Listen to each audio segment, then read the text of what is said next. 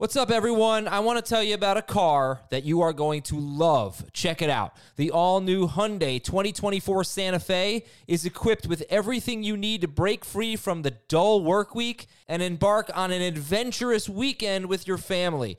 The all-new Hyundai Santa Fe's features like available H-Track all-wheel drive, standard third-row seating, I love that, available dual wireless charging pads, ensure that you can take on any adventure. So let's say you're ready to take the family on a camping trip or something like that. The Santa Fe is perfect for you. You've got all-wheel drive. You can load everyone up in the third row. It's time to start being adventurous, and you need the right car, and that's the Hyundai 2024 Santa Fe. Learn more about the all-new Hyundai Santa Fe at HyundaiUSA.com. Call 562-314-4603 for complete details. This is Fantasy Football Today from CBS Sports. On his way to the end zone. I'll tell you what, that was a spectacular play. It's time to dominate your fantasy league. What a play! Off to the races. Touchdown. Oh, he's done it again. Now here's some combination of Adam, Dave, Jamie, Heath, and Ben.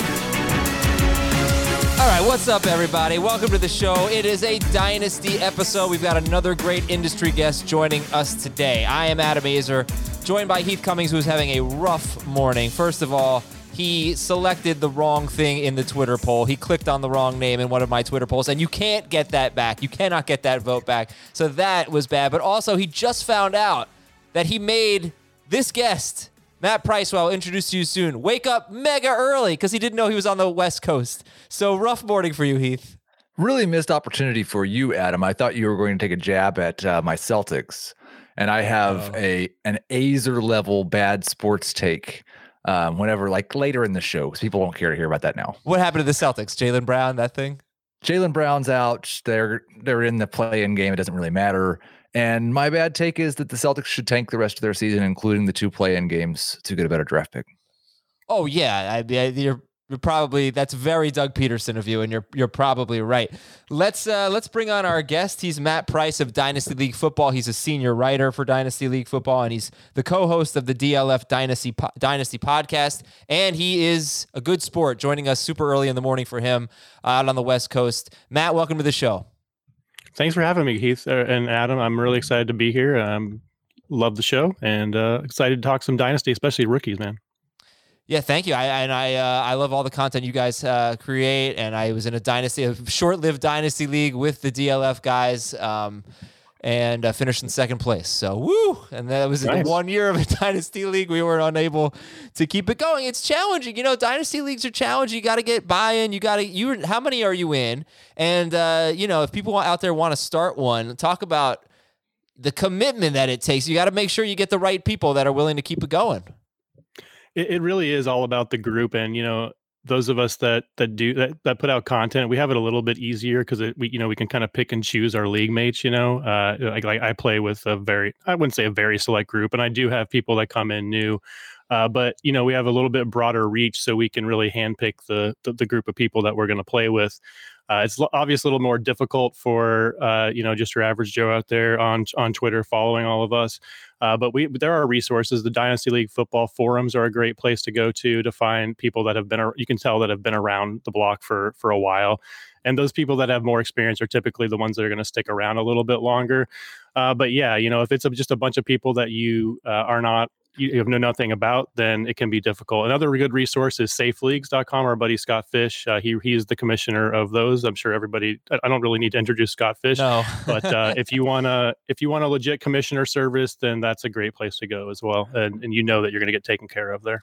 And how many I think it's really nice of Matt for you to not tell Adam that Dynasty League is actually still going and thriving. They just kicked Adam out of the league. It was short-lived for him.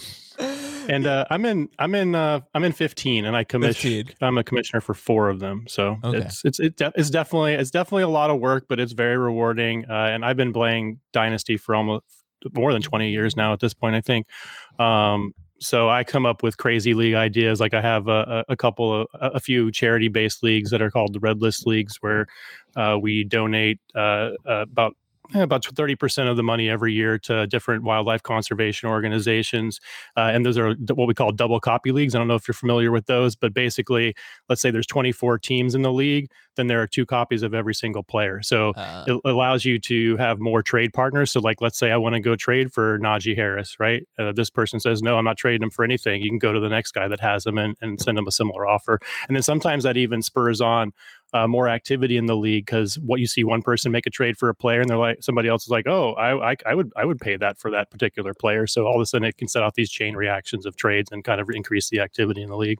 That is so interesting. A double copy league. So do you have any specific memories of playing a team that had a lot of the same players that were on your team? Or, oh my gosh, we have 5 of the same starters. Yeah, it does work out that way sometimes, where the league, where you meet a team in the playoffs that has, there's like 4 or 5 of your 10 starters or whatever are in common. So you're really playing like a 5-man fantasy game at that point. So yeah, that definitely happens.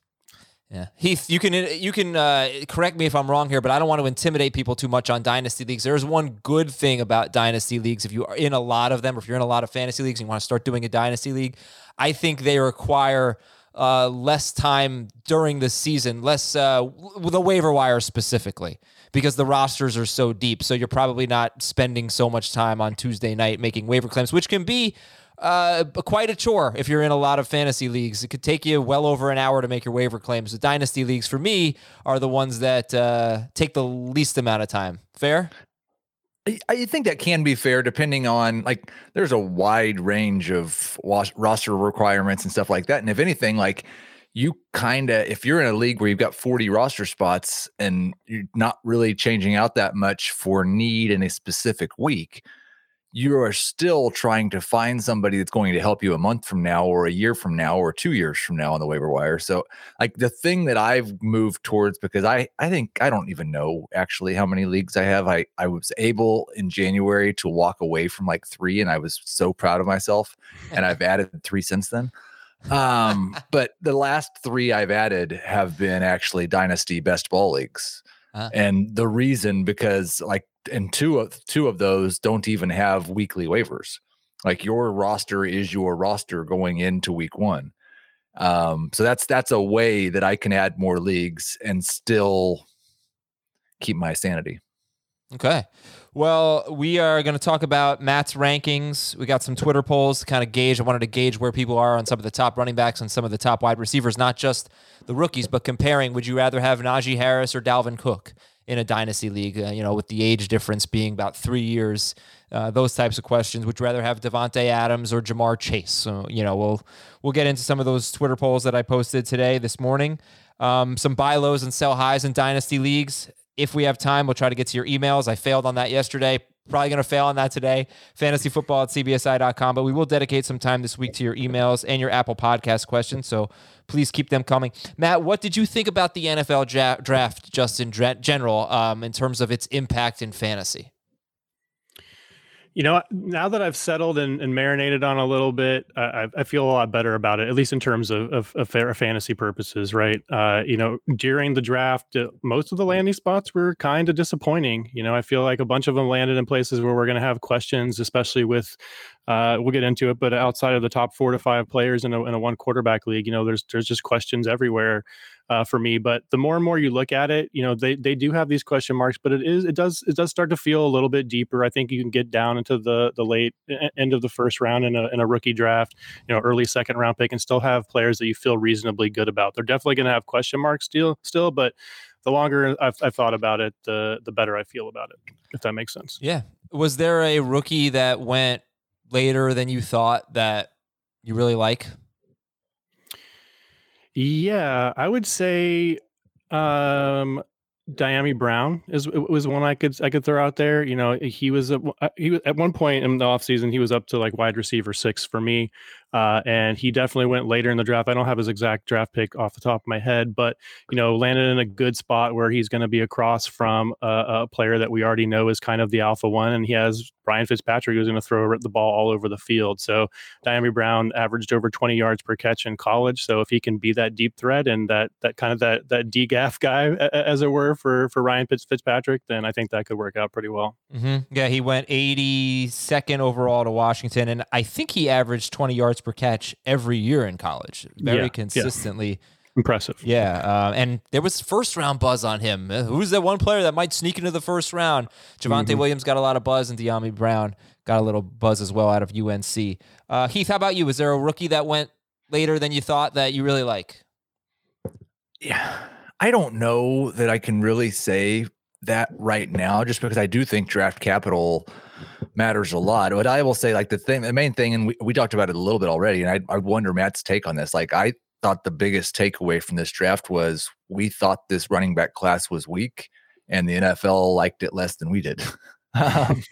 Like, it's just there are situations where guys like Michael Carter or Trey Sermon could end up in a good role to where we like them for a couple of years, but I just don't know that there's more than two and a half meaningful starters for fantasy purposes at running back.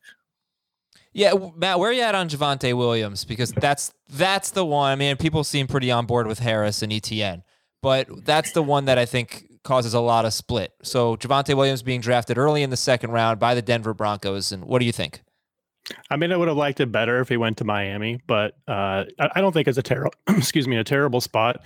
Melvin Gordon was, serviceable in 2020, and he'll probably be serviceable again. But Javonte Williams played in a committee in college with Michael Carter, so he's not going to be a stranger to that. And I think it's going to be pretty clear out of the gate that at this point in his career, I don't think Melvin Gordon does necessarily anything better than Javonte Williams will be. Probably pass blocking. He's got more experience in that, right? And he's a bit of an underrated receiver, but Javonte Williams can do those things too. So at the beginning, I'm sure it'll be a committee, but if Melvin Gordon slips up at all, if he has any kind of nagging injury, you could definitely see Javonte Williams taking over there. I do think he's a bit of a, about maybe a half a tier to a full tier below ETN and Harris, but I still think he's a fine pick, especially in the middle of one quarterback rookie drafts.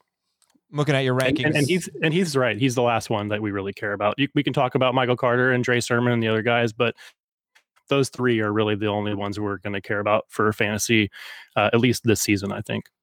Okay, I'm looking at your tiers right now and your rankings, and there's somebody in the Javonte Williams tier, which is the third tier, that is interesting that I had not seen this high. So I look forward to talking about that. But actually, I have to ask you about your main job.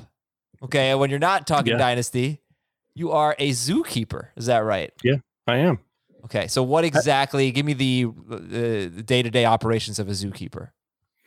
I mean, it's in charge of everything for animal husbandry and healthcare, everything from feeding and cleaning to training for medical procedures, taking animals to the hospital for medical procedures, doing public interactions, presentations, and training sessions and things like that. So basically anything you can think about to do with a zoo animal. And for me, that's it's a wide variety. I work on a team that has everything from polar bears to the smallest gazelle in the world, the smallest antelope in the world. So it's really runs the gamut. And I could be working with the largest land carnivore in the world, or I could be working with, the smallest herbivore in the world. So it's a pretty wide variety of stuff I get to work with. The amount of stories that you must have. Yeah, absolutely. I don't even know where to begin. We just do a podcast about this now. Probably. Do you want a quick story? Yeah. Oh, yes. It doesn't even have to be that quick. Go ahead. We were a few years ago. A buddy of mine, we were at the Holiday Bowl. We were watching a football game, and he turned over to me and said, "How many people in this stadium do you think also work with polar bears and lions?" and we were like, "We're probably the only one, right?" And then we took it further than that. I posted something like, "How many people today had polar bear pee in their eye today?" And I wonder how many people in the world had that in that specific day. When you think about the 7 billion people in the world, how many more people had that? And that came during a training session. We had a bear that had a a bit of a growth in her area, in her region, Okay. as it were. So we had to train her to allow us to collect samples from that area and also apply like a topical medication. And she didn't like the way I was touching that area, I guess. And she turned around and took a swipe and got some, and she had just peed in that location. So of course didn't have a face shield on and got some of that right in the eye. Oh my God. just another day at the office. Just another day. That is what. Okay, more zookeeper questions later. Did you see the story about this leopard that is on the loose in China? I haven't heard about that one. I heard about the tiger that's on the loose in Houston, though. Apparently, that some private owner has. That's not good either. Went by my house yesterday. Yeah. Oh wow. What Ben? What? Really? No. Oh, okay. In Houston. Yeah, authorities in eastern China are hunting for the last of 3 leopards that escaped from a safari park. Oh wow. So what do you do if an animal escapes? Well, I mean, hopefully it doesn't get off of zoo grounds. Like that's the first step. Is that it shouldn't get out of its enclosure, its habitat, but it also should not get out of the entire zoo, right? So at that point, then I think local authorities do become involved. Hopefully, they do include the zoo. Because they're the ones that know the animals, and they're the ones that are going to administer. Hopefully, they're going to administer some sedatives so that we can safely recover the animal. But there are some animals that are on. I mean, I can go into so much. There are animals that are on the do not ask list in terms of like if you can shoot to kill. If it's a dangerous animal, around people, the animal is unfortunately always going to lose that situation. But yeah, I mean, they typically, like, especially if it's not a leopard, if it's an animal like some hoofstock, like a gazelle or an antelope or something, they get out of the exhibit and they're like, oh my gosh, where am I? What is going on? I don't know the surroundings. I just want to get back in. You find them like trying to figure out how to jump back in. But with a leopard or something like that, you definitely have to use some anesthesia and try to take it down with the tranquilizer dart or something, if you can avoid, shooting the animal for real. Okay, well, we'll get some more fun, uplifting stories. There were a lot of questions. There were a lot of questions I could have asked, and I asked definitely the wrong one. Listen, everybody, you got to know what's on CBS Sports HQ this week. CBS Sports HQ is your home to start your sports news day and make fun of the Celtics with live updates kicking off each morning at 8 a.m. Eastern. HQ is always your home ahead of the evening's action with live picks from the best analysts and cappers in the sports world each day at 6 p.m. Eastern. On Wednesday, NFL experts will be breaking down the 2021 schedule. We'll be doing that on our podcast too. And our cappers will be making Preakness picks ahead of Saturday's race. So check out HQ on your computer on CBSSports.com or via the CBS Sports app on your mobile phone or TV. It's always free and it's always on. Heath, I did a fun game with my friends last weekend. At the last minute, I assigned all of them and their spouses a Kentucky Derby horse, and me and my spouse as well. And I won. I assigned all of the ones that had a shot to win, and my horse won. But do you think I need to cede the title because of the PEDs? We actually were out to dinner as a family, and we all chose a horse. We were getting ready to watch, and my wife won. And I've already told her that she not only had to cede her title, but she has been banned from future competition for choosing a horse that was doping. Okay, then I will take it half that way. I will give up the title, but I'm not banning myself from future competition. Heath, I want you just give me your quick thoughts on the news and notes so we can get back to Dynasty. Jacksonville's going to sign Tim Tebow to play tight end. He's 33 years old, but they're talking about using him in different ways. Do you think Tim Tebow could actually be a goal line vulture? Let's get back to Dynasty. It wouldn't shock me. It's all I'm saying. I remember, like, it seems like when I was on the Fantasy Baseball podcast, we used to have these conversations. Do you think Tim Tebow could do this? Do you think Tim Tebow, like, it's tight end? I think I saw that the betting markets have set his over under for receiving yards this season at 12.5, and it's even money. So the most likely scenario has to be that Tim Tebow doesn't play real football.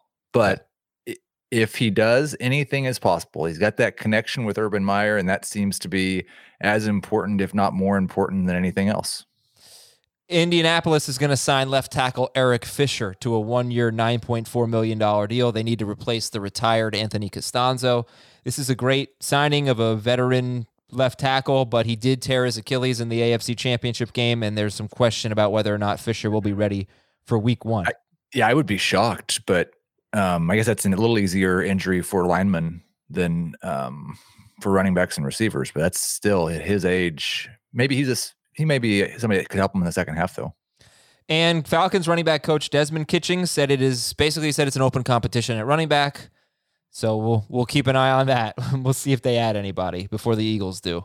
So that's all the Eagles do these days. All right, Matt, let's talk about your rankings for one quarterback leagues. You gave us some rankings for one quarterback dynasty leagues, and it's just the rookies. And Ja'Marr Chase and Kyle Pitts are in the top tier. So discuss. Yeah, I just think these are the two players that I'm sure if you want to nitpick, you can come up with question marks for them. But these two, I think, far and away are the players that are the most talented at their position, and that just feel the safest. For Ja'Marr Chase, it's been said a million times, one of the best prospects since Amari Cooper. There's not really any holes in his game. The only thing you can really nitpick is that we didn't see him in 2020, right? So is he the same player? It seems like he probably is. We know that wide receivers, especially if they produce when they are younger, then they are more likely to succeed in the NFL. And he's reunited with his college quarterback. Sometimes I think that is overrated. If going back to, like, I don't know if you remember when Andrew Luck drafted, they also drafted Coby Fleener, and we thought, Coby Fleener reunited with Andrew Luck, it's going to be everything we thought it was going to be. But in this particular situation, I do think it will matter for these guys. It seems like more and more, at least I'd like to think that more and more of the NFL teams are starting to include their franchise quarterbacks in their decision-making process. So hopefully he had a bit of a say in that and getting Chase on the team. And then with Kyle Pitts, he's the best tight end prospect of ever since I've been playing this game. And he walks into a situation where I just don't know what they're going to do. What our defense is going to do with that passing offense. You've got to have your two top corners probably on Julio if he's going to stick around, and Calvin Ridley, and Pitts he's too fast for the linebackers. He's too big for the third corner and the safeties. So he's going to eat, I think. And another part of Pitts there is Matt Ryan has been leading the league in attempts basically for the last several years. 626 last season pass attempts, 608 or more in each of the last 3 seasons, and 197 targets last year went to Hayden Hurst and Russell Gage.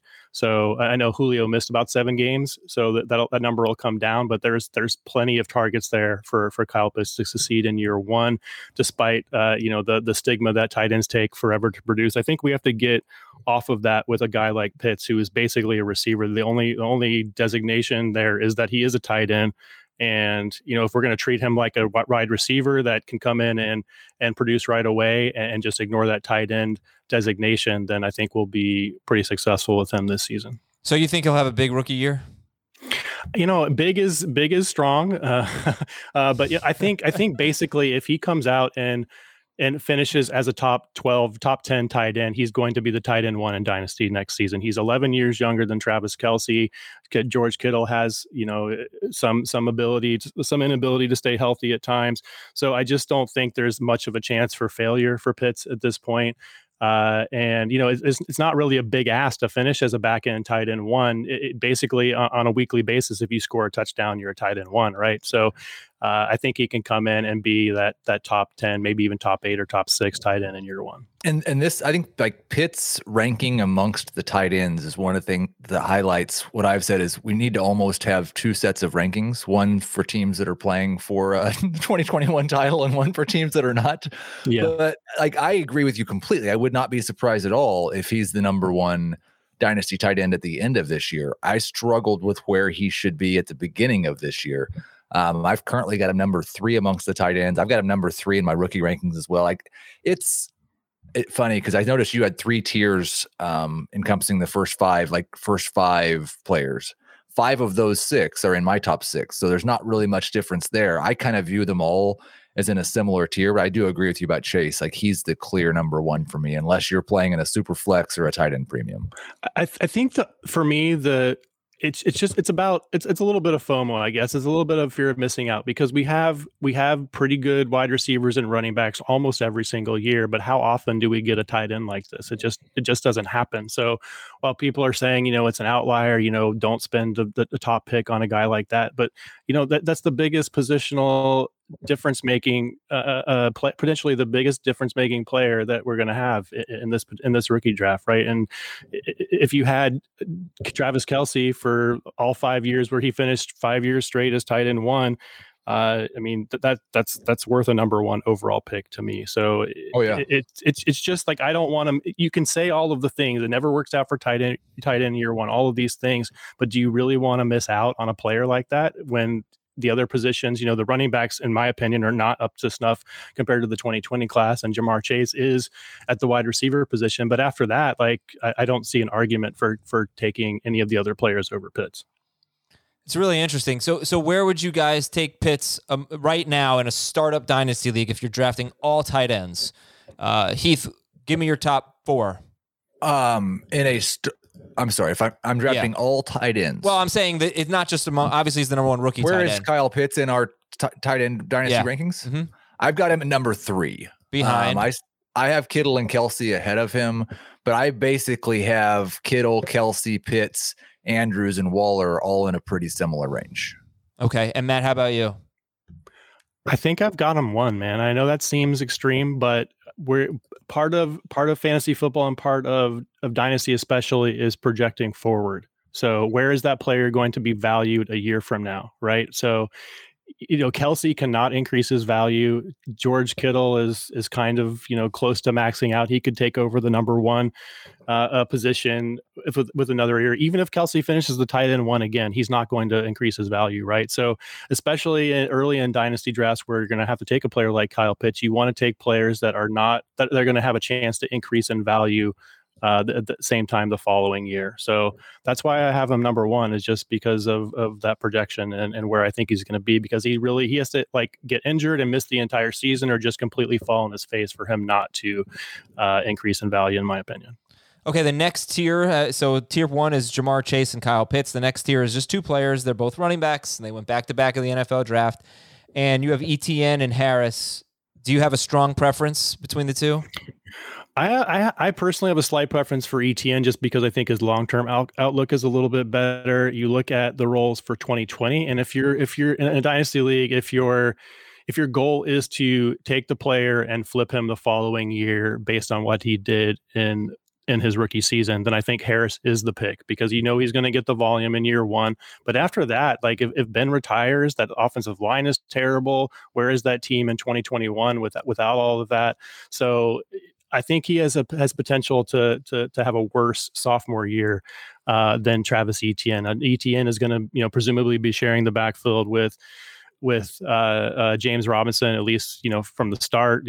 Urban Meyer has said that they drafted Etienne as a 3rd down back, which I would not believe that. They spent a late 1st round pick on him, right? So he's probably going to be more involved than we think he is.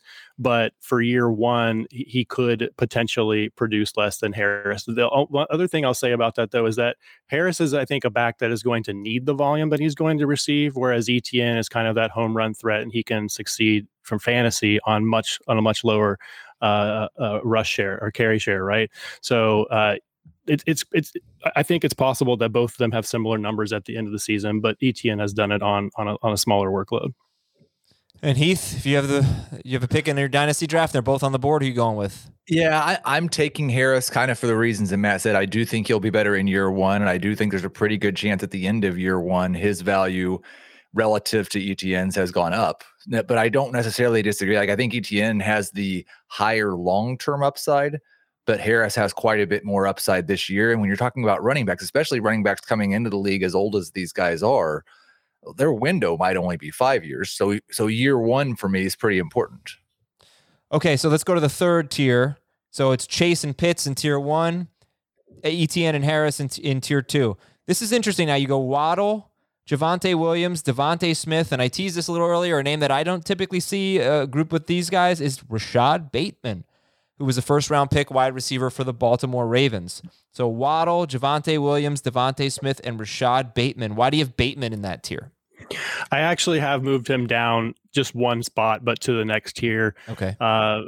But I think from a talent standpoint, he belongs with those guys. And if you're going to ask the question mark, look at the question marks for each of these players. Bateman has, for me, the question with Bateman is the volume issue, right? But the reason why I had moved him up briefly was I made this mistake with AJ Brown. I was like, AJ Brown went to a bad situation and probably a low volume passing offense with Derrick Henry there, and the offense centered around him. And I missed out on AJ Brown a lot, so that kind of scarred me a little bit. So not that Lamar Jackson is going to take off and throw the ball as much as like have a huge transition like Josh Allen did this year. But I do want to believe that they're going to open up it a little bit. They wouldn't have. I don't think they would have spent the pick on Bateman if they wanted to continue doing exactly the same thing. So it gives them that reliable receiver that can be used all over the field. And I've always wanted Lamar Jackson to get kind of that reliable veteran that's going to be open when he knows he's going to be open, because I think Jackson is a better passer than we've given him credit for so far. It's just the offense that he's in and what he's asked to do right now. So he's kind of in the middle there between those two receivers and the running back, and then the next big group for me. So I could go either way, but right now I did move him down into that next group. I don't know what to do with that whole, like, long term, the whole situation. I mean, I do think that the likely odds are that he's going to beat out Marquise Brown for the number one wide receiver in targets within. I don't know that it'll happen in year one, just because, like you said, the volume is so low. His number of opportunities to really make that impact and prove to Lamar Jackson that he's the guy is smaller than an offense that's throwing it 40 times a game. Right. He was getting 7 targets a game as the third guy. He could make that transition a little bit quicker, I think. But I still believe, and this goes back into where I have Andrews as far as in the tight end rankings, I still believe that Mark Andrews is likely to be Lamar Jackson's number one target for as long as he's there. So if we're talking about the number 2 target in an offense that's going to run the ball 500 times, I get a little less excited. But I do think, like, Bateman's profile puts him in this category. This is really a test of how much landing spot matters to you and how good we are at predicting what landing spot's going to be 2 to 3 years from now.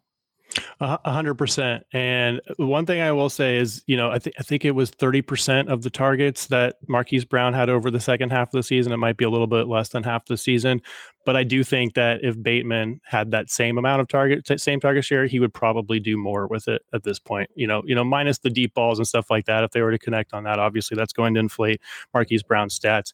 But if Bateman has that kind of target share, then I think he can be fantasy relevant. Yeah.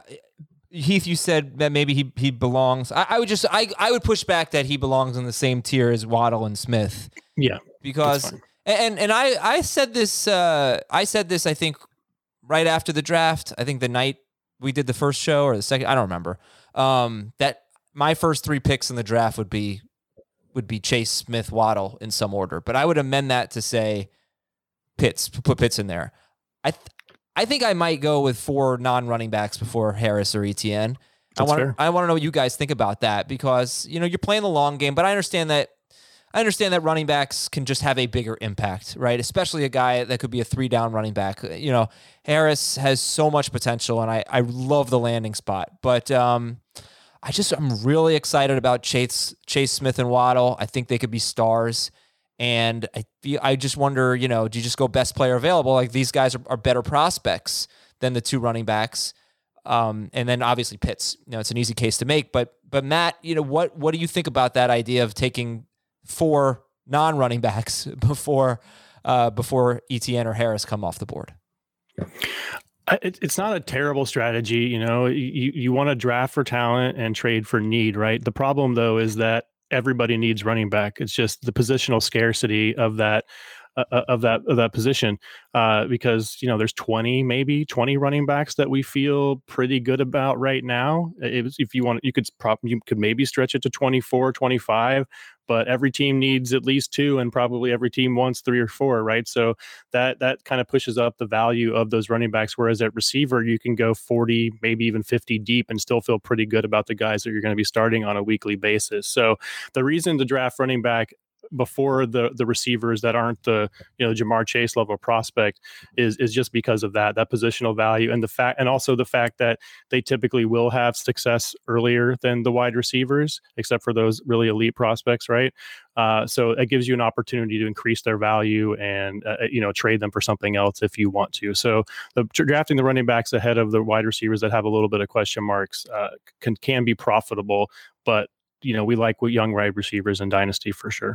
Well, and I think long term, there's significantly less risk with Devontae Smith and to a certain extent Waddle too. But I'm a little concerned about what their rookie years look like. And we still have questions about both of their quarterbacks. And so I don't think it's outside of the range of the possibilities. This year, they don't really have a major injury, but they have 650 receiving yards or something. And all of a sudden, nobody's really wanting to give you a top 5 or 6 rookie pick for them because they would like to see something first. Well, look, I'm just saying that the last time 3 wide receivers were taken in the top 10, it was Corey Davis, Mike Williams, and John Ross. So, just keep that in mind, everybody. Okay. Now, what were you saying, Matt? No, I was just gonna reiterate what Heath said there. That if wide receivers will typically hold some value, especially the ones that are drafted highly. It took, I guess, not necessarily John Ross, but Mike Williams definitely held his value for a while. Corey Davis was still, a very attractive player in the second and third year. So there is some truth to that. It's just that positional scarcity for me. The running backs are just the cheapest place to acquire a running back is in the rookie draft. Because once they become elite, once they become elite assets, you can't pry them for less than 2 firsts in most cases, right? Even the older players like Dalvin Cook, who I saw was in your poll, you're not going to get him for a single first round pick in most cases. So the running back, I think, should be the last piece you add to your championship run, just because we value that youth. And then the cheapest place to do that is in the rookie draft. Okay, so then let's just go through one more tier here. Make sure we have time for some buy low and sell high, and then those Twitter polls you mentioned and all that. I'll put Rashad Bateman in this next tier. Then we'll put him in the 4th tier with Elijah Moore for the Jets, Rondale Moore for the Cardinals, Terrace Marshall, wide receiver for the Panthers, and then Trevor Lawrence, Trey Lance, and Justin Fields. You got 3 quarterbacks off the board here: Lawrence, Lance, Fields. But 4 wide receivers: Bateman, Elijah Moore, Rondale Moore, Terrace Marshall, and then Lawrence, Lance, and Fields. What kind of impact are you expecting from this group? Are we looking, especially the wide receivers, with Bateman, the 2 Moores, and Marshall, are we looking at guys that you think could be great or could be number 2 receivers? What do you think? I think all of these guys have a chance to be great. Both Moores are 2 of my favorite players in this draft. The Jets are tough because of the history we have with that team, right? But we have to keep in mind it's a new coaching staff, it's a new quarterback, all of that stuff. So and Elijah Moore has all the potential in the world to play. He's going to start out in the slot, obviously, but I think he has some potential to play outside. And then Rondale Moore is my favorite player in the entire draft. And I'm a Packer fan, so if he couldn't land with the Packers, I think the Cardinals are probably the best place for him. They have that horizontal offense. It's going to be so fun to watch those 2 little guys and Kyler Murray and Rondale Moore out there doing their thing, right? So he has potential, I think, to be just like a PPR cheat code. And then Terrace Marshall, he fell a little bit, I think was due to some medical issues that aren't really a concern. And land in a place with 2 other very good receivers. But I think he could, potentially take over for Robbie Anderson. Probably not in year 1, but, second half of year 1, he's going to get a lot more play. And we hope Sam Bradford is going to be rejuvenated with Joe Brady there. So those receivers, I think all of them have the potential to jump into that next tier, just a tier above them. It's just they have a few more question marks than those guys above them. Rondale Moore and Terrace Marshall are the 2 guys that I'm having a hard time not getting irrationally excited about. I know, right? I really like both of them. When I can see myself in the mirror saying you like them more than you should. Yeah. But I do think the interesting question with Lawrence is what do you think is the highest someone can reasonably take him in a rookie draft if quarterback is their biggest need? I think the top of this tier. I think right after the top 7 there, I think it's reasonable to consider Lawrence if you need a quarterback, or even if you don't, if it's a luxury pick, maybe you're set up, maybe you're a contender who has an old quarterback and you're stacked everywhere else and you just want to secure the future, I think it's reasonable to go there. So all three of these quarterbacks I think are reasonable end of the first round picks. I don't know if I personally would do it, just because it's really easy to stream quarterbacks. Even in Dynasty, in a one quarterback format, it's pretty easy to do in most cases. And if I don't want to spend my first round pick on a quarterback in a rookie draft, I can probably go trade my second round pick for almost any quarterback that isn't in the top 8 to 10 players. So it just depends on where you want to spend that money. If you rather to take more of a lottery pick on one of these receivers that could really break out, or if you want to spend that on locking down your quarterback position for the next however many years, decade, whatever. We're going to take a quick break on fantasy football today. When we come back, I'll ask Matt and Heath players that they want to target in the second and the third rounds of their dynasty drafts. The perfect combination of versatile athleisure and training apparel has arrived.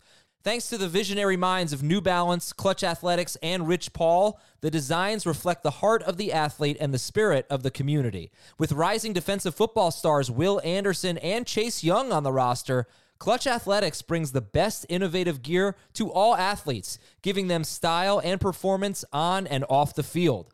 Learn more and purchase Clutch Athletics at newbalance.com. Robert Half research indicates 9 out of 10 hiring managers are having difficulty hiring.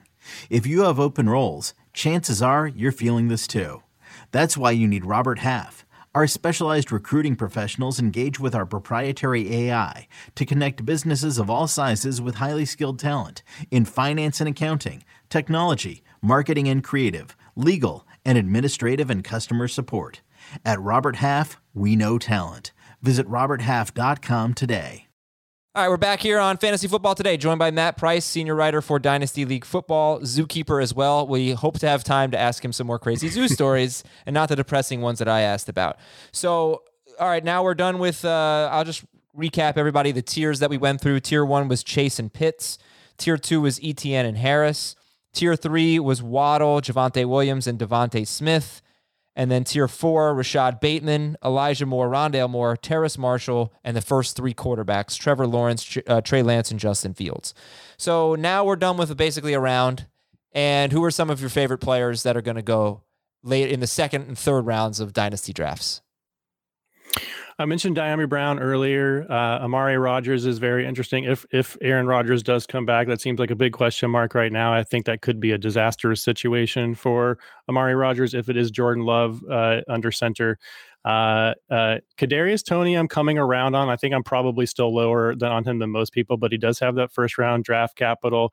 For me, the situation is a little bit murky with all of those receivers there. But Paul Perticchese over the Saturday to Sunday podcast, he pointed out, that it could be very well that the rest of those guys are gone next season, and including Jason Garrett. If you're not thrilled with his, creative play calling, that might be a little bit overblown because he could just be gone. And going into 2022, it could just be Golladay and Kadarius Toney there. So I probably have him a little bit too low. And then Ross St. Brown, he's very interesting just because of the situation. There's no reliable receivers there in Detroit.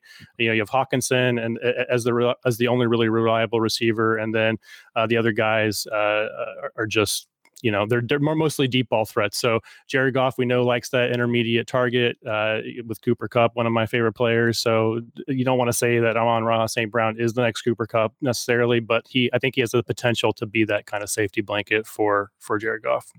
And I think it's so dependent on your draft. But there are going to be a lot of drafts where one of, or maybe two of Rondale Moore and Terrace Marshall or Rashad Bateman are there early in the second round. That's going to happen a lot. When they don't, I still like Trey Sermon, largely because I like running backs who are going to eventually get a chance in San Francisco. That usually works out if you get the ball handed to you in San Francisco. And then I agree completely about St. Brown. He's a guy who might have been early in the third round in a different situation with the NFL draft. Now I think I really like him in the middle of the second round. And he might jump up after year one just because of the volume he sees to someone views as like a top 5 or 6 wide receiver from this class. And I think he might be a top 5 or 6 receiver in terms of rookie production. So yeah, I like St. Brown quite a bit. And I don't have any problem at all with taking Justin Fields early in the second either.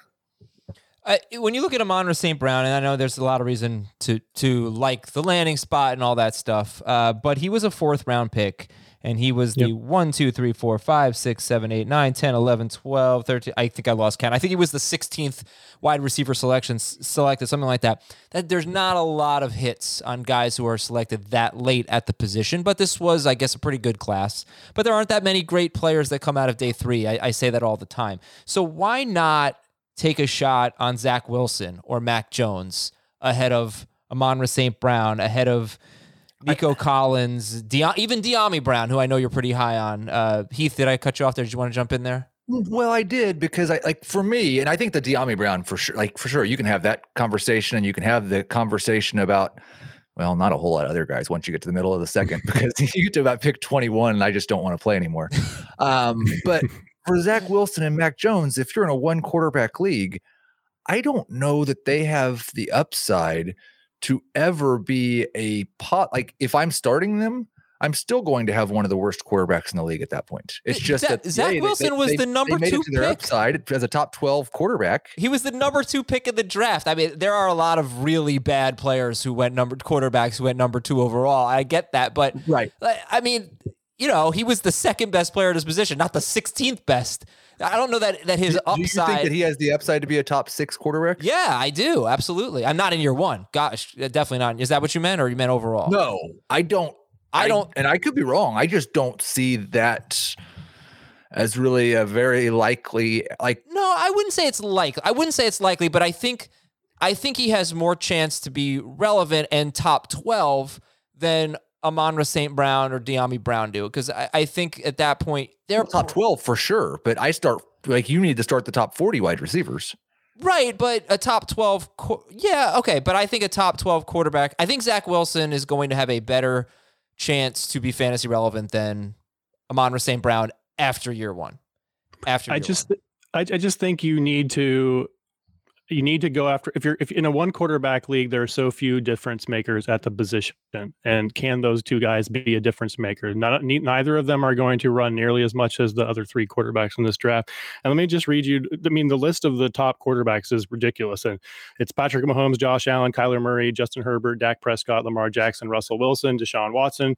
And then we got Trevor Lawrence, Joe Burrow, and then Justin Fields. I just don't, it just seems so hard for those 2 to crack, that spot. The one thing I will say, though, is that historically, even in 1 quarterback leagues, rookie quarterbacks drafted highly increase their value from year 1 to year 2, even ones that don't necessarily perform well in their rookie year. So you do have that feather in your hat. I just don't see the rushing upside from those 2 to be a true difference maker in 1 quarterback. I think an interesting guy, and we're going to transition to buy lows in just a minute. So this is me making that transition for Adam. Great. Tua, I have noticed that it does not seem like I'm in a startup right now, and he was like the 22nd quarterback or something taking. It does not seem like anybody has any interest in Tua right now. I don't value Wilson or Mac Jones anywhere close to Tua. Agree. And so that's the thing. And I still don't know if Tua is going to be good or not, but I'm more excited about having him on a roster than I am either of those 2. 100%. I don't really like Mac Jones much. I'm very happy he didn't go 3rd overall, because it would have made me feel like I was a total idiot, because I trust the Niners organization, and he was never really in play for them. I don't, he's not it doesn't seem like he's a special quarterback. I listened to what all the experts had to say, and all the experts this guy's really good. He's super smart, but he's not a top 10 pick, and he didn't go there. So that's fine. But Zach Wilson, I think I feel like we're selling him a little bit short, just because I honestly think it's because he went to the Jets, and the Jets have they're just a bad franchise, but he had questions though about there's plenty to question about him just as a prospect. We can talk about him as a prospect if you want to. I don't know how deep you want to get, but, and I do have a personal bias against him. I think his decision making is extremely questionable. He's overconfident in his arm. There's several plays. I think one was against Houston where it was this little flea flicker, and he threw it into coverage while there was a guy sitting in the end zone. So I just don't think he sees the whole field well. And then he does this little jump throw back across his body. That's just gonna. I don't think it's gonna work in the NFL. So I think early on in his career, he's gonna have to be more hidden than featured, if that makes any sense. Like, you're gonna have to hide his mistakes more than you're gonna be able to feature his assets. So he could develop, absolutely, but it's so tough to see success for him in year one. I agree in year one, but I think the Jets, I don't think they're going to have a very good offense this year, but you can certainly see them having a good offense at some point soon. Maybe it's 2022. They've invested in their offensive line. They invested in wide receiver. They hopefully have found their answer at quarterback. They may not be a bad offense for much longer, and they got rid of Adam Gase, so that's good. All right, so let's go to the buy lows. I guess, Heath, you just made your case for Tua. Anyone else you want to talk about? Yeah, and some of these are just it'll be more interesting probably to hear everyone else's, because I have talked about these guys quite a bit. But I'm buying low right now based on what the consensus rankings are on Lamar Jackson, on Josh Jacobs, and on Juju Smith-Schuster. And I looked at the consensus rankings on Fantasy Pros. I don't know exactly what ADP is, but in the startup, they were pretty close to what just happened.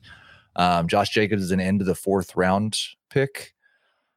Juju is a early round 6 pick, and Lamar Jackson was quarterback 5 behind Kyler, Josh Allen, and I think Dak.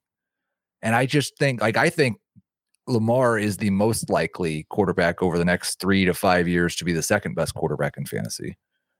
And I still believe Juju and Jacobs are still young, and that feels like they're almost going later in dynasty than they are in redraft. And that doesn't make any sense to me at all. Okay. And you want to follow up on that, Matt, or do you want to give your own list? I mean, I can comment on that. I think Juju's a good call. I don't have the May ADP for DLF yet, but in April, he was going off as the 49th player overall. So just the early 5th round. And, I just think it's hard to separate him from Claypool and Deontay Johnson. I just don't know how you separate that production for those three for this season, but he only signed that 1-year deal, and he could certainly be moving on to better pastures next year. And he's only 24 years old. So I like that call quite a bit. For Lamar Jackson, I never moved him from quarterback 2. I know he's been moving up and down dynasty rankings, all the way down to 7 in some cases at the quarterback position. I don't know. I don't see it. So always been 2 for me. Do you want me to just go right into my? I would say that I would probably take Kyler Murray over him, and I think I can see it. Yeah, he's going to run for a lot more yards than Josh Allen. It's tough. It's tough in redraft and it's tough in dynasty. And I would probably take Zach Wilson over all of them anyway. So of course, yeah. Who are your buy lows, Matt? I have a bunch, so I'll just throw some names out there. A lot of the second-year receivers that kind of disappointed a little bit. Judy, we didn't feel as good about. He was the second in the class, number 1 for some people last season over CeeDee Lamb. But Judy, I think, is interesting. Rager was injured. Now he doesn't have to be the number 1 necessarily. Michael Pittman, they didn't really add anything to the receiving game for Indianapolis, so he profiles. He could be a number 1. I think he's better as a number 2, but he could be a number 1 in that particular offense if Hilton continues to slide. And then a little bit deeper, Gabriel Davis and Buffalo kind of came on at the end of the season. They did add Emmanuel Sanders, but long-term Gabriel Davis is probably the 2 there. Darnell Mooney just got a significant quarterback upgrade. Brian Edwards, we're not really talking about. I kind of like him more than Henry Ruggs, to be honest with you. And again, Las Vegas didn't really do much to help out that passing game. So he's interesting for year 2. And then even deeper, we'll go to Donovan Peoples-Jones, who flashed a little bit at the end of the season for Cleveland. So if that passing game continues to take a step forward, he's very interesting. Matt, I had 2 questions. And the first was, because I love the calls of both Judy and Pittman, where would you rank them compared to this year's rookies as far as rookie wide receivers? They would be below Chase for sure. But in the next group, I think definitely I would probably, I think I would have Judy for sure in the same tier as Waddle and Devonta Smith, and Rager probably just right below that area. So and then Pittman, probably about that same range. I would say I would rather have Rondale Moore probably, but definitely would be still in the first round, I think. We are it seems to be on Twitter, it's Mecole Hardman week. So is he a buy low or a sell high? I don't think he's necessarily. I mean, if he's either of those, he's probably a buy low. I don't think he's a sell high unless the hype is higher than I've seen so far. But I don't mind buying him. He's just, I don't know. I don't think his true value is going to be unlocked unless we miss some time with Tyreek Hill. So I just don't know if he's that reliable number 2. Some people have been talking about Byron Pringle. I don't know. They seem to like him, but then they drafted somebody late to Cornell Powell or something like that. Yeah. So I don't know. The opportunity definitely seems to be there, but can he capitalize it on? I'm not sure. Can you tell me where I have 2 buy low suggestions, and I'll kind of frame it, and you need some context. James Robinson and DJ Moore. Do you have that ADP up from April? Where Robinson is obviously. His is definitely plummeted. Right. I'm sure in May, but let me find out where he is right now. And I will look and see where he just went in this startup. Okay. Look, I don't know if you should have super high expectations for James Robinson, but if I would probably give up a 3rd round pick in a rookie only draft for him if I just need some running back depth this year. And people might think that he's going to be completely useless. I don't think that's the case, at least not early in the year. He went the first pick of round 6. Okay. In this startup, post-draft startup. That feels a little steep. He went much earlier in April ADP, obviously, running back 20 in the end of the 3rd round. So that is definitely falling quite a bit. I think the 7th round is probably closer to true value once you get past the other back end, guys that like the 20 to 24 guys like Jacobs, where he is currently, David Montgomery, Chris Carson. Once you get into that range, I think after those guys, he like before Melvin Gordon, for instance, I think I would probably take him before then. So kind of in that late 20s to early 30s range at running back. It was an interesting run because Carson actually went right before him, and then it went Robinson, Sermon, Michael Carter. Oh, I think I'd definitely take Carter over Robinson. Yeah. I don't know. It's tough. We've never like Michael Carter didn't just lose his job, so that's good. But I don't know that Michael Carter ever has really the potential to do what James Robinson did last year. Probably not, but I don't think James Robinson has the potential to do what James Robinson did last year anymore. Obviously, if ETN gets hurt, it's a different story. I just think there are enough draft analysts that loved Michael Carter that I'm intrigued. And I guess I'm a Jets fan all of a sudden. It seems like you're a Jets fan. What about DJ Moore? Because DJ Moore is only 24 years old, just like Juju. He's been top 10 in receiving yards 2 straight seasons. That is really the only thing you need to know. He's really good. Just doesn't catch enough touchdowns. But I don't know when that problem is going to be solved. I don't know if it's going to be this year. But when did DJ Moore go? Or when was his ADP last year? And Heath, when did he go in the draft? I don't think he is a buy low at all. I don't think the dynasty community is giving up on DJ Moore in any shape, fashion, or form. He was a 2nd round pick in this startup. Yeah, in April, wide receiver 9, and the late 2nd round pick, early 3rd round pick. We're not giving up on DJ Moore. So then let me spin that to redraft, because I think the dynasty community knows what DJ Moore's potential is. When I see him going in round 4 or 5, I think in redraft leagues, he still feels like a great value to me. Anyway. So I like him. That's the bottom line. Sell high. Heath, you said one of my 2 guys that I was going to suggest is definitely a sell high. And the 2 guys I had were Devontae Adams with this whole Aaron Rodgers uncertainty, and also the fact that he'll be 29 years old at the end of the year. He'll be 29 in December. And Travis Kelce, who will be 32 years old in October. Matt, I believe, mentioned it earlier. 5 straight seasons as the number 1 tight end in PPR leagues.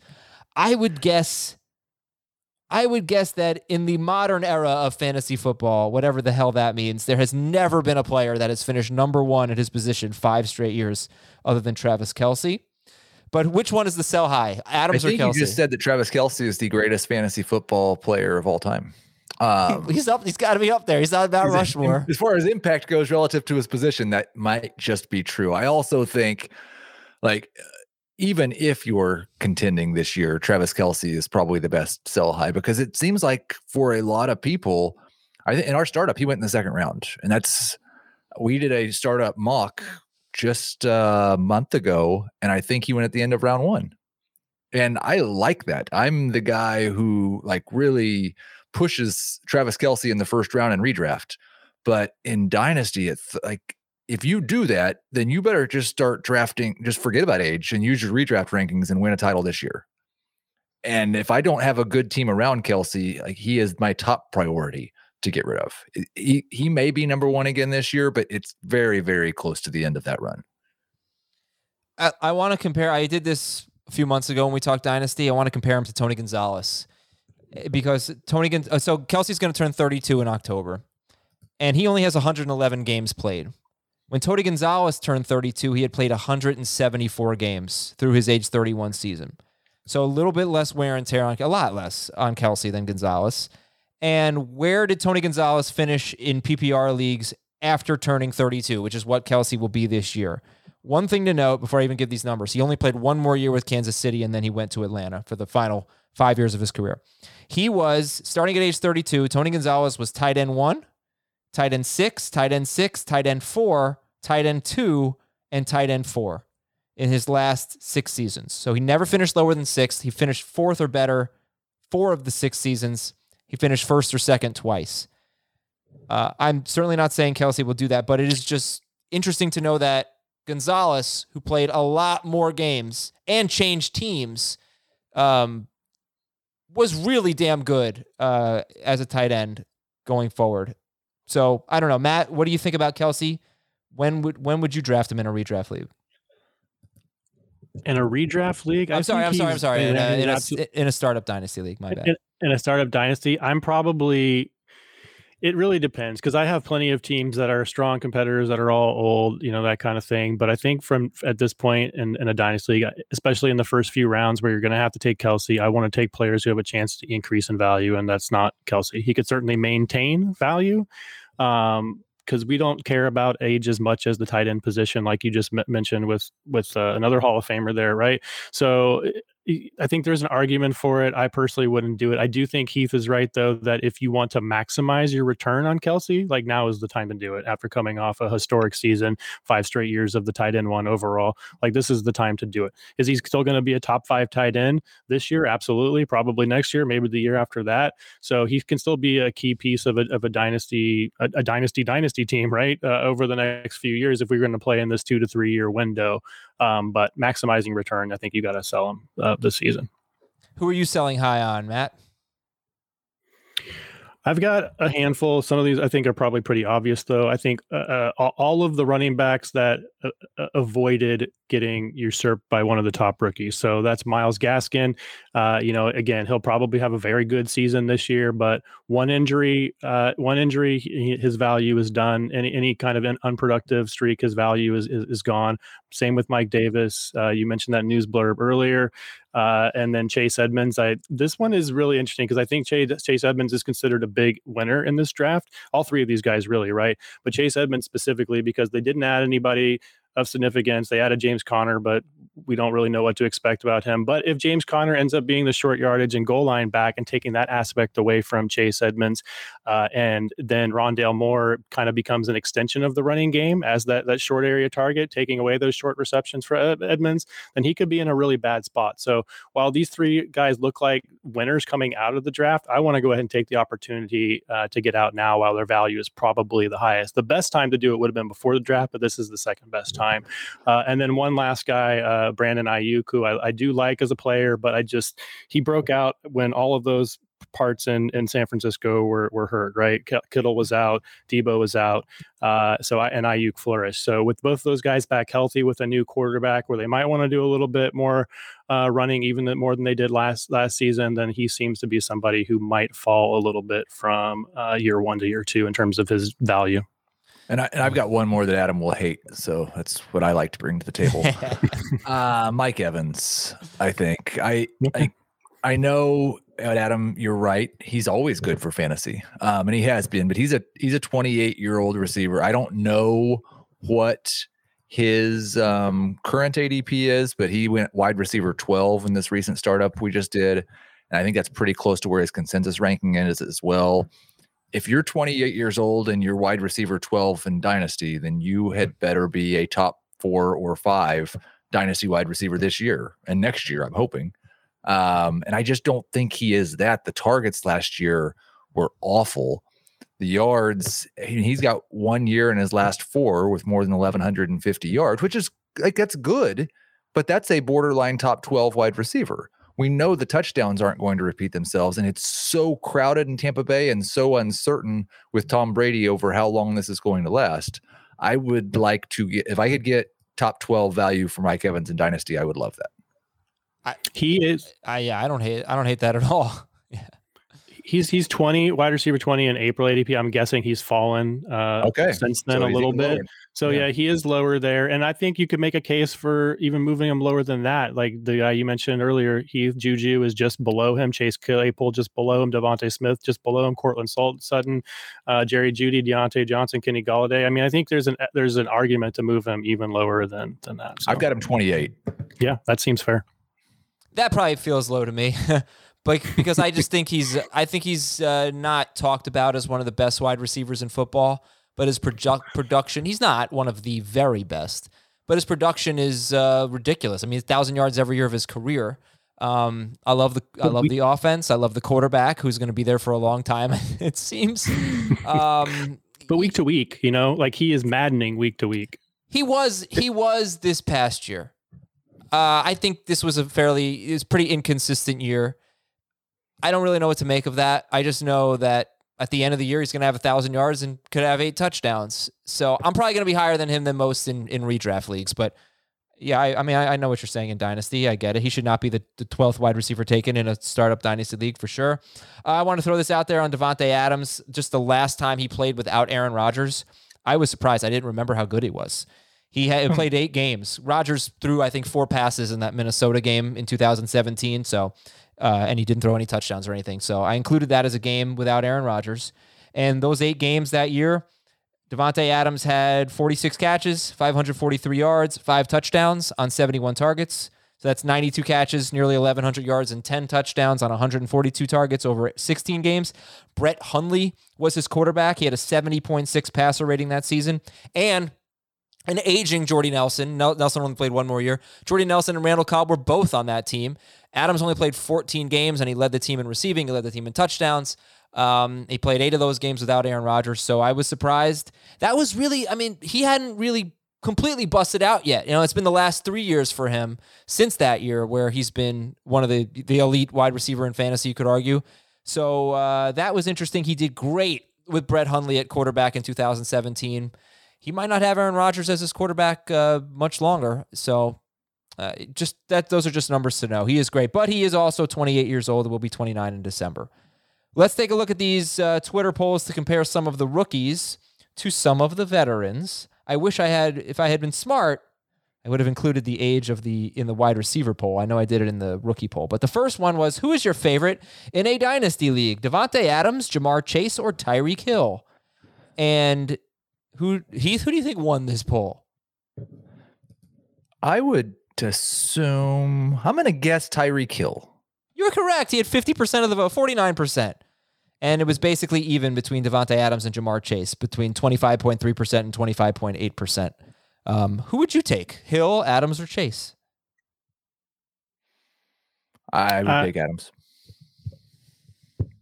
Yeah, I mean, I know you put all those stats out there with him missing without Aaron Rodgers, but if it's Aaron Rodgers, then it's Davante Adams, and if it's not, I think it's Tyreek Hill. But Jamar Chase is really good, and if you're building from a youth approach, then I could see Chase above both of them as well.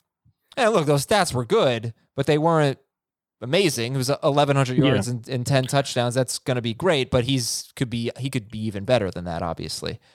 I think most dynasty players probably have Tyreek above him at this point anyway, a slot or 2. All right, who's your favorite in a dynasty league? I will use the age they will be by the middle of the 2021 season. Dalvin Cook, age 26. Najee Harris, age 23. Alvin Kamara, age 26. DeAndre Swift, age 22. So you've got Cook and Kamara, age 26, Harris at age 23, and DeAndre Swift at age 22. And the results pretty even in this poll. Heath, who did you vote for and who did you mean to vote for? I accidentally voted for DeAndre Swift. I meant to vote for Dalvin Cook, but those two are both in my top 5, and my confidence in my ability to win in 2021 would be the tiebreaker between the two. But I obviously love Swift. Yeah, well, they are in first and second place. People would rather have, according to this poll, DeAndre Swift ahead of Alvin Kamara and Najee Harris. So it went Cook 32%, Swift 28%, Kamara 24%, Harris 16%. I would probably have Kamara up ahead of Swift if they approved the rule request to ban Taysom Hill from playing quarterback. But I just believe Sean Payton's going to choose Taysom Hill. Matt, what do you think about Cook, Harris, Kamara, and Swift? Yeah, Kamara is still number one for me. He had one good game with Taysom Hill, so That's true. I'm still confident. And he's between the two older guys and Kamara and Cook. I have more faith in Kamara's ability to stay healthy. He seems to be someone who is very good at shedding those big hits, whereas Dalvin Cook takes big hits all the time. And either one of these guys, though, one significant injury to them this year, and their dynasty value is tanked. Like this is pretty much the last season. Kind of similar to the Kelsey conversation. If you want to get peak value on these guys, now is the time to sell, even if you might miss out on an elite season this year. Okay, so you go Kamara number one. Is there any case for Najee Harris over DeAndre Swift? Swift is actually younger than Harris. I don't think so at this point. I mean, just like the team that they're on, that's the only thing I think you can really hang your hat on there, right? Is, running backs on good teams are typically better than running backs on bad teams. So you could hang your hat on that, but otherwise I don't think so. Counterpoint, Anthony Lynn. Fair. Fair. But that's it. And I don't know, the Lions are probably going to have a better offensive line this year, right? Oh, for sure. For sure. They appear to have a very good offensive or a above average offensive line. They might have a better quarterback. And the Steelers have last year they had one of the worst, and I don't know that it's getting any better. Maybe addition by subtraction. I'm trying to find the stat. I have it in some note of mine somewhere, but you're absolutely right, Matt, that running backs on good teams are better. It's better to be on a good team than a bad team. But I think because running backs catch a lot of passes now more than ever, it was a little bit of a step back last year. It's less important. So I just looked in PPR leagues. I looked over the last 5 or 6 seasons, how many running backs finished top 12 while not being on a top 12 offense, something like that. The bottom line is it keeps going up. It was like 3, then 4, then 5, then 5, something like that. So it's easier now. Christian McCaffrey is living proof. They've had a kind of 20th-ish ranked offense recently. It's easier now to be an elite running back on a not great offense than it ever was. Okay, scariest zoo story, and then I'll let you go. Go back to sleep. Personally, my personal scariest zoo story is not super exciting. I had when I was an intern in 2000. Geez, that's been a long time. When I was an intern at the San Francisco Zoo, I worked in the children's zoo area, and we had this big steer that we would halter up and walk from place to place. And I was kind of, I was at the point where I was getting kind of complacent and, not necessarily paying 100% to what I was doing when putting his halter on, and also talking to a guest at the same time. And he did one of these buck ups with his head and kind of threw me to the ground, and then kind of stood over me with his horns, just basically right at my face, and breathing that, you see from the cartoons, the bull exhales and that big puff of exhale comes out. And that's what it was. That was my scariest zoo moment as an intern. So, nothing scary with any of the polar bears or any of the really, really actual scary animals. But I definitely was afraid in that moment. Yeah, I'm afraid right now, just hearing the story. Heath, any zoo questions?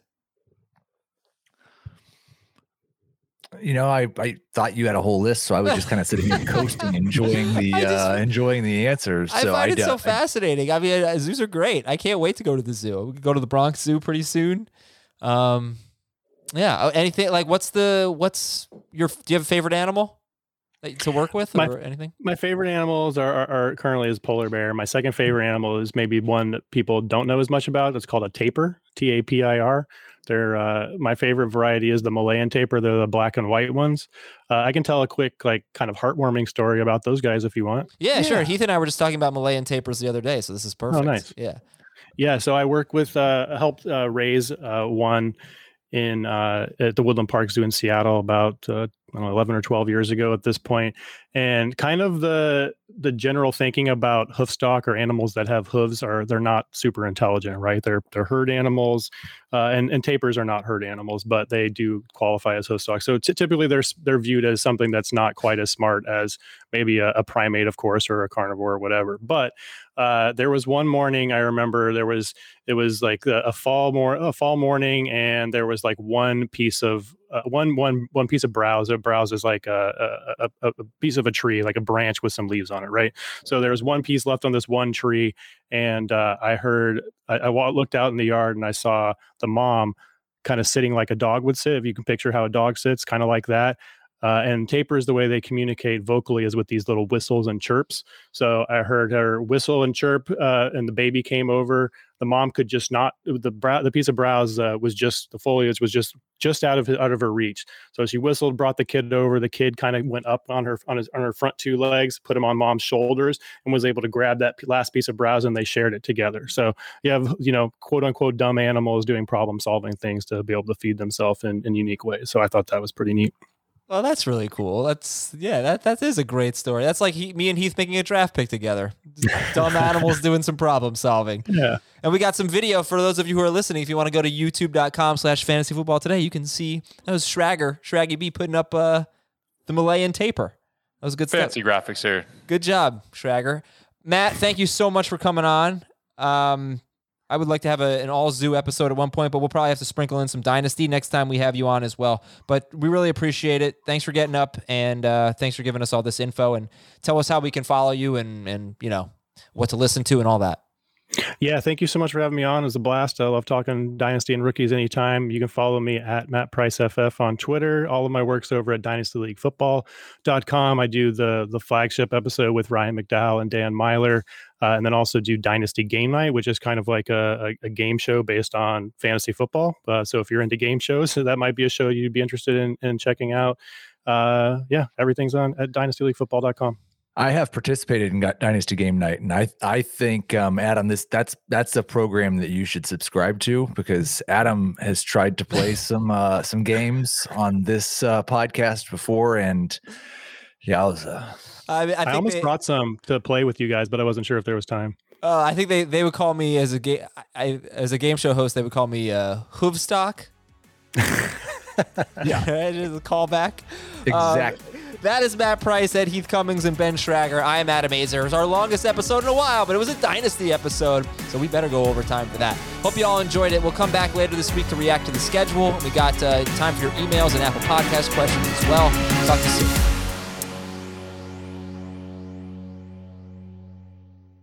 CBS Wednesday. We have so many cool, diverse people from different backgrounds, different beliefs, different upbringings, and it just keeps growing. I'm a citizen of the United States. I'm a hustler. I'm a big Taylor Swift fan. I'm the queen of the tribe. I am playing whatever role I gotta play. I'm gonna play this game full speed. I ain't going down like no punk. A new Survivor Wednesday on CBS and streaming on Paramount Plus.